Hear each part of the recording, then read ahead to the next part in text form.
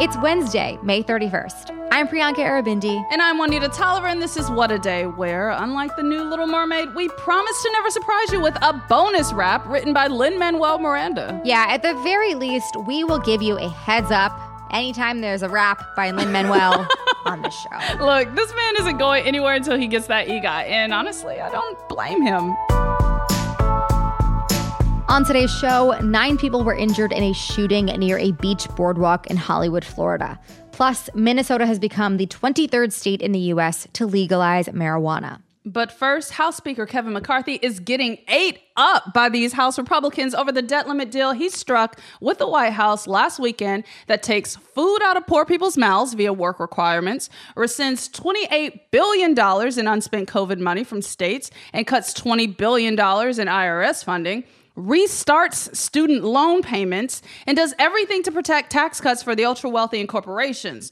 But even with all that, some Republicans aren't happy. And during a House Republicans Rules Committee vote yesterday, 2 GOP hardliners put up an effort to reject the bill, while the other 7 Republicans on the committee successfully voted to advance the debt limit deal to a floor vote. When I tell you these Republicans are acting like they only want cruelty times 1,000, I'm not exaggerating. Okay, you said getting ate up, but I did not expect by House Republicans to be what followed it. Right. Like, that is surprising to me.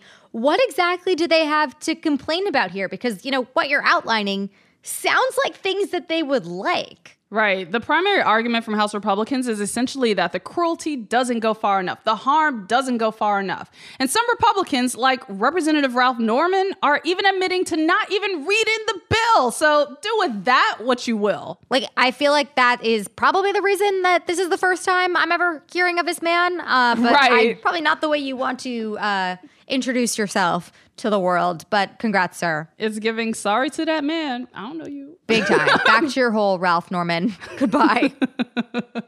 But yesterday, Republicans from the House Freedom Caucus spent the entire day condemning Speaker McCarthy, including Representative Chip Roy of Texas, who declared that, quote, not one Republican should vote for this bill. And he added, quote, there's going to be a reckoning about what just occurred unless we stop this bill. Take a listen to what Republican Representative Dan Bishop told CNN yesterday. I mean, how much confidence do you have in the speaker right now? None. Zero. What basis is there for confidence? You cannot forfeit the tool of Republican unity. It was not necessary to do. Is the speaker lying about the way he's characterizing this bill? Yes, he's lied. But the bill is chock full of things that are cosmetic and artificial that have the same exact effect. Again, no specific detail or provision of the bill was named in that criticism. But homie doesn't think the debt limit terms McCarthy got go far enough, and he's big mad. It's also a great time to remember that with all these mad Republicans around McCarthy, it only takes one of them to call for a vote to remove him from his speakership. So the pressure is on to make his conference happy, but also to not push them too far for their votes, thus potentially turning to Democrats to try to get this over the finish line. And that entire notion is pretty fucking gross. Yeah, so now that this has passed a Rules Committee vote by, just a narrow margin, what comes next for this package? So later today, the debt limit deal will go to the House floor for a vote, and apparently McCarthy only has to produce 2/3 of the GOP conference, which is a ridiculously low lift, because that means McCarthy will, in fact, need Democrats to support this deal to get it across the finish line. And with all the Republican rancor, there's absolutely no way McCarthy could have gotten the entire conference on board. And with commitments to reject the bill from the House Freedom Caucus and other Republican members, it's clear the bill would die in a floor vote if Democrats withheld their votes. Here's what House Minority Leader Hakeem Jeffries told reporters about a potential floor vote yesterday. It's our expectation that House Republicans will keep their promise and deliver at least 150 votes as it relates to an agreement that they themselves negotiated with the White House. So is that a no? Is that a no? So what message does No. House Democrats will make sure that the country does not default. Okay, I'll be real right here. This is a horrible position for Democrats to be in, to have to clean up a disgusting mess that McCarthy and House Republicans created when they decided to take the nation's economy hostage under the threat of default. And no one should be looking to Democrats to bail out Republicans on the mess that they created, especially when it comes with cruel provisions that will harm people with low incomes, people living with disabilities, people who are struggling to make ends meet and have been struggling for years, well before the pandemic. But once this makes it through the House, it will head to the Senate, where both Democratic and Republican leadership members have already released statements of support for the bill. So we should expect similar Democratic support in that chamber too, because the clock is ticking. Remember, this all needs to be handled and on Biden's desk by June 5th to avoid, that casual global economic crisis and national recession that would come with default. Right. And I mean, still, even with this bill that, as Minority Leader Jeffries was pointing out, there is one party that got what they wanted out of this deal, negotiated this, and there is one that is committed to making sure the country doesn't default on its bills, and they're not the same party. Not at all. That's just the truth of this matter. But anyways, switching over to another story that we're following, the latest out of Russia. On Tuesday morning, a drone attack hit Moscow, becoming the first strike in a Russian civilian area since Russia's invasion of Ukraine started over a year ago. So what exactly do we know about this attack? So according to Russia's Ministry of Defense, 5 of the 8 drones in this attack were shot down. The other 3 had their systems jammed, but that didn't stop them from damaging at least 3 residential buildings, though there aren't currently any reports of serious injuries. I should also add that Ukraine denies having any involvement in this attack. This follows a pair of recent explosions over the Kremlin, if you remember, and it's another indication that the effects of this war are coming closer to Russian civilian areas rather than just being isolated to the cities of Ukraine. But this also came just hours after the latest Russian airstrikes on the Ukrainian capital of Kyiv. Kyiv has been experiencing a relentless onslaught of bombings for months and months now, but nearly every single night over the past couple weeks. Hours before this drone attack hit Moscow, Kyiv was attacked by at least 20 drones, leaving 1 person dead. I know the report is that Ukraine is saying this ain't us, but it's giving a little bit of offensive posture. Whoever it is, wink, wink. What has Russia's response been so far? The Russian Defense Ministry blamed Ukraine. They described Tuesday's drone strike as a terrorist attack. An advisor to Ukrainian President Volodymyr Zelensky said that Kyiv was, quote, not directly involved, but happy to watch. Ooh, wee. So there's that. But, this is escalating on both sides. Moscow seems to be working hard to pummel Ukraine's air defenses with these strikes ahead of the counteroffensive that Zelensky has been promising is coming. But Ukraine is also hitting back. There was shelling yesterday in Russian towns in the Belgorod region near the Ukrainian border. Despite their claims of non-involvement with this drone attack, the action is moving into more Russian residential areas rather than just Ukrainian ones. What about the U.S.? What's our government stance on all this? Yeah, so White House Press Secretary Karine Jean-Pierre said that the U.S. is still gathering information about what happened. She didn't say whether officials have spoken to their counterparts in Ukraine about the attack quite yet. But she reiterated that the U.S. does not support Ukraine using American arms in Russian territory. It is not clear that these drones were American arms. And she also noted that Russia, on the same day, started their 17th round of airstrikes on Kyiv, and that they started this, quote, unprovoked aggression and unprovoked war. That part. Yeah, it's a little bit of a, we don't agree with them using our things to wage this conflict, but they started it. So do with that what you will. We will obviously continue to keep you updated as the situation continues to unfold, but that is the latest for now.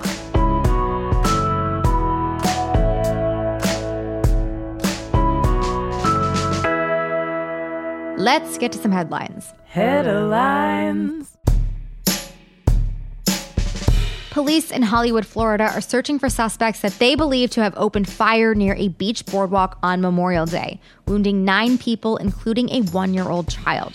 Authorities say that the shooting began as an altercation between 2 groups that spiraled out of control on Monday evening. Police responded immediately with dozens of officers who were already stationed at the scene for the busy weekend, and thankfully, all of the victims survived their wounds. 3 of them have been treated and discharged from the hospital, while 6 remain there in stable condition. Authorities said that they detained 2 men they believe were involved in the incident on firearms charges, but as of our recording time at 9:30 p.m. Eastern, they are still searching for 3 additional suspects and have enlisted the public to help find them. According to the Gun Violence Archive, the Memorial Day shooting is one of 262 mass shootings that have happened in the U.S. this year alone. Just a reminder, we're not even halfway through this year yet. So this is not looking good for anybody. I don't think this is the world anyone wants to be living in.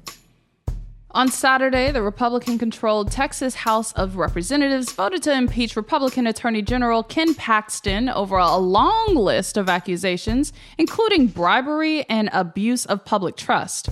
In total, 20 articles of impeachment were outlined against Paxton, including allegations that he misused his office to benefit real estate investor Nate Paul, whoever that is, and that he violated the state's whistleblower law by terminating the whistleblowers on his staff. I know exactly what that is. The 121-23 vote means Paxton has been immediately suspended from office until the state Senate votes on the matter, where a 2/3 majority is required to convict Paxton. That vote will take place no later than August 28th, and Paxton's wife, Senator Angela Paxton, could be among the voting members since she has not indicated whether or not she will recuse herself from the proceedings. Paxton has denied any allegations of wrongdoing and called the impeachment trial illegal and, quote, a sham. Number one, homie's wife should not be participating, and it should not be her call. Number 2, 20 articles of impeachment are pretty ridiculous, and you can't call that a sham, friend. Yeah, he's like one step away from calling it a witch hunt, but whatever. Miss Angela, I'm so sorry, but you probably should sit this one out.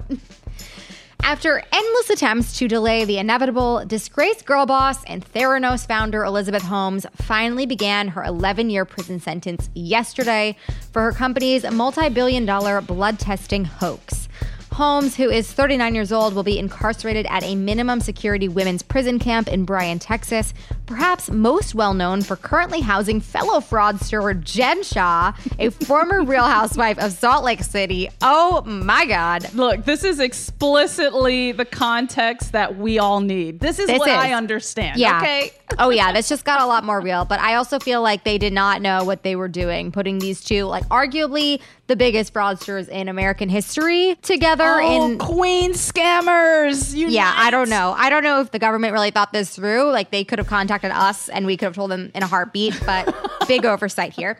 Anyways, Holmes is the mother of 2 young children, 2 years and 3 months old, both of which she will never let us forget, nor will the New York Times, who would like to rebrand her as Liz. Both of them were conceived after Holmes' June 2018 federal indictment for criminal fraud charges. Her young children were the basis of her legal team's unsuccessful appeals to further delay her sentence, which were denied by the U.S. District Judge who presided over her trial, as well as the Ninth Circuit Court of Appeals. You know, Liz, apparently that's not your real voice, which I feel like all of us knew, but I'm glad we can say it now. Oh my gosh. Actually, she might revert back to the voice to like build a persona, her prison persona. You know, she likes to put on different hats in different environments. Shit, you're right.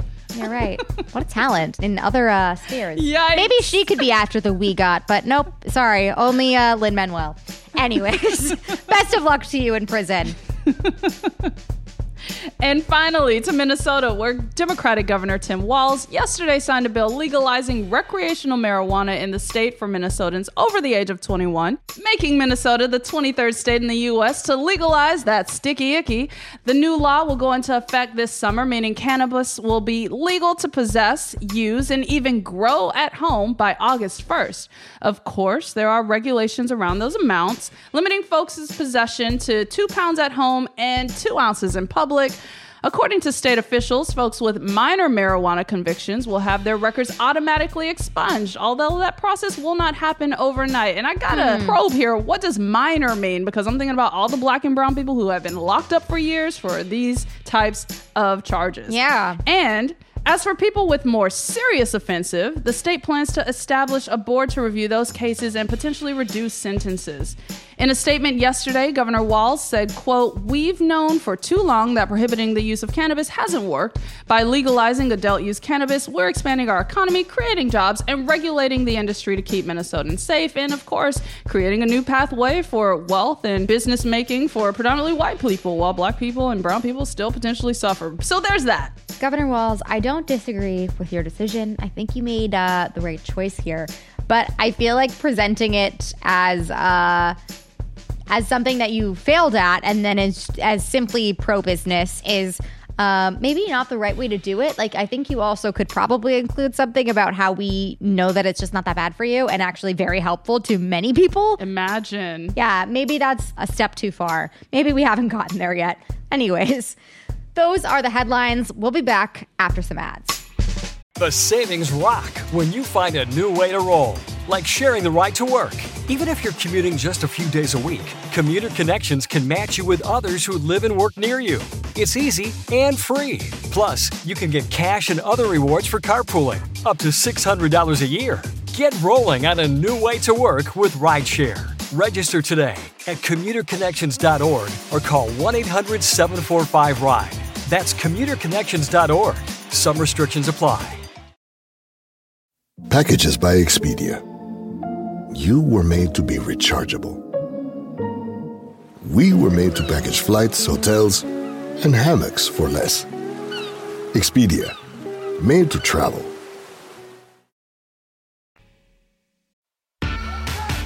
Hi, I'm Erin Ryan, a writer and host of the podcast Hysteria. And I'm Alyssa Mastromonaco, former White House Deputy Chief of Staff and also a host of Hysteria.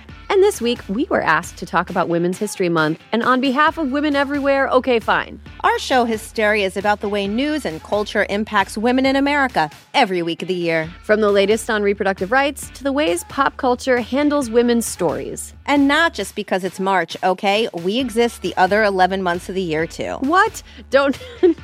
You heard it here first.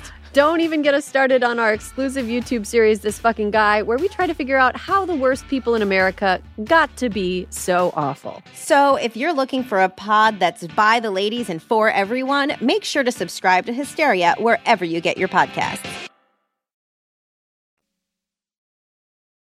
It's Wednesday, Wad Squad, and today we are doing a segment that we like to call Geek Swad, where we apply high-level scientific analysis to an important story from the world of tech.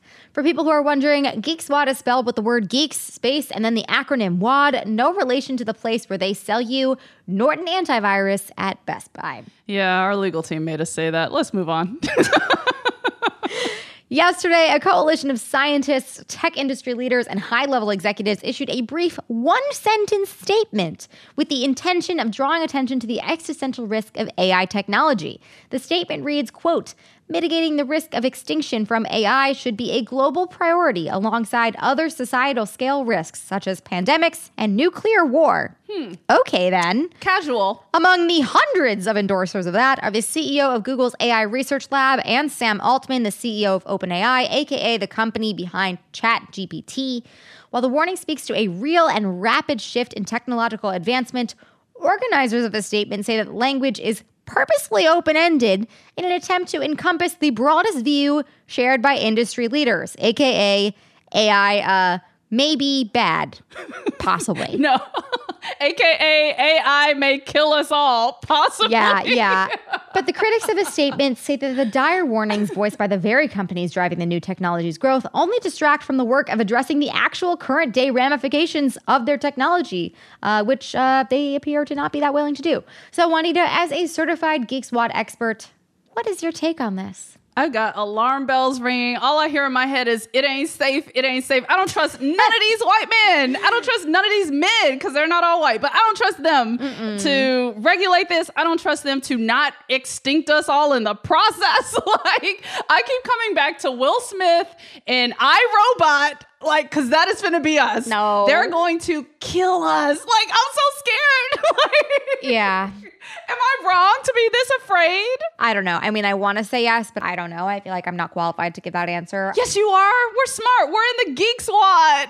I'm not a card-carrying member of the Geek Squad, but I will say this statement, they seem to like preempt it by being like, they wanted to keep it open and broad so everyone would agree. But like, you aren't even presenting anything as like and here's what to do about it. Like you just said, like, this could be really, really bad. Just like nuclear war and the pandemic that killed a lot of fucking people. Like, and you have nothing at all. And this is why I remember we talked about Sam Altman presenting his case to the Senate. And I was just like, I don't trust you because you're still going to do it anyway. As much as you claim this is dangerous, you're still going to do it anyway. And here we are. It's like an attempt to look like you're being hands-on, but it's so hands-off to be like, this is dangerous, but we're going to keep doing it. Like they didn't say that second part, but that's implied. And they're going to keep doing it. And they're kind of just baking in that, like, I guess that's not their responsibility, or that, like, maybe it's someone else with more authority than them. But, like, the reality is they're the ones working on this. So, like, why can't you work in your concerns that you supposedly have? Right. It's a little confusing. So as you're using AI to plan your future vacations or be your personal assistant, just know it's coming for your life next. I mean, Juanita said it all. That's a card-carrying member of the Geek Squad if I've ever seen one. That was Geek Squad. Remember to always use a unique and complex passcode when signing up for a new online account. I mean, I'm sure they will be able to guess that in about 3.5 seconds anyways. So there's no point. Just use password.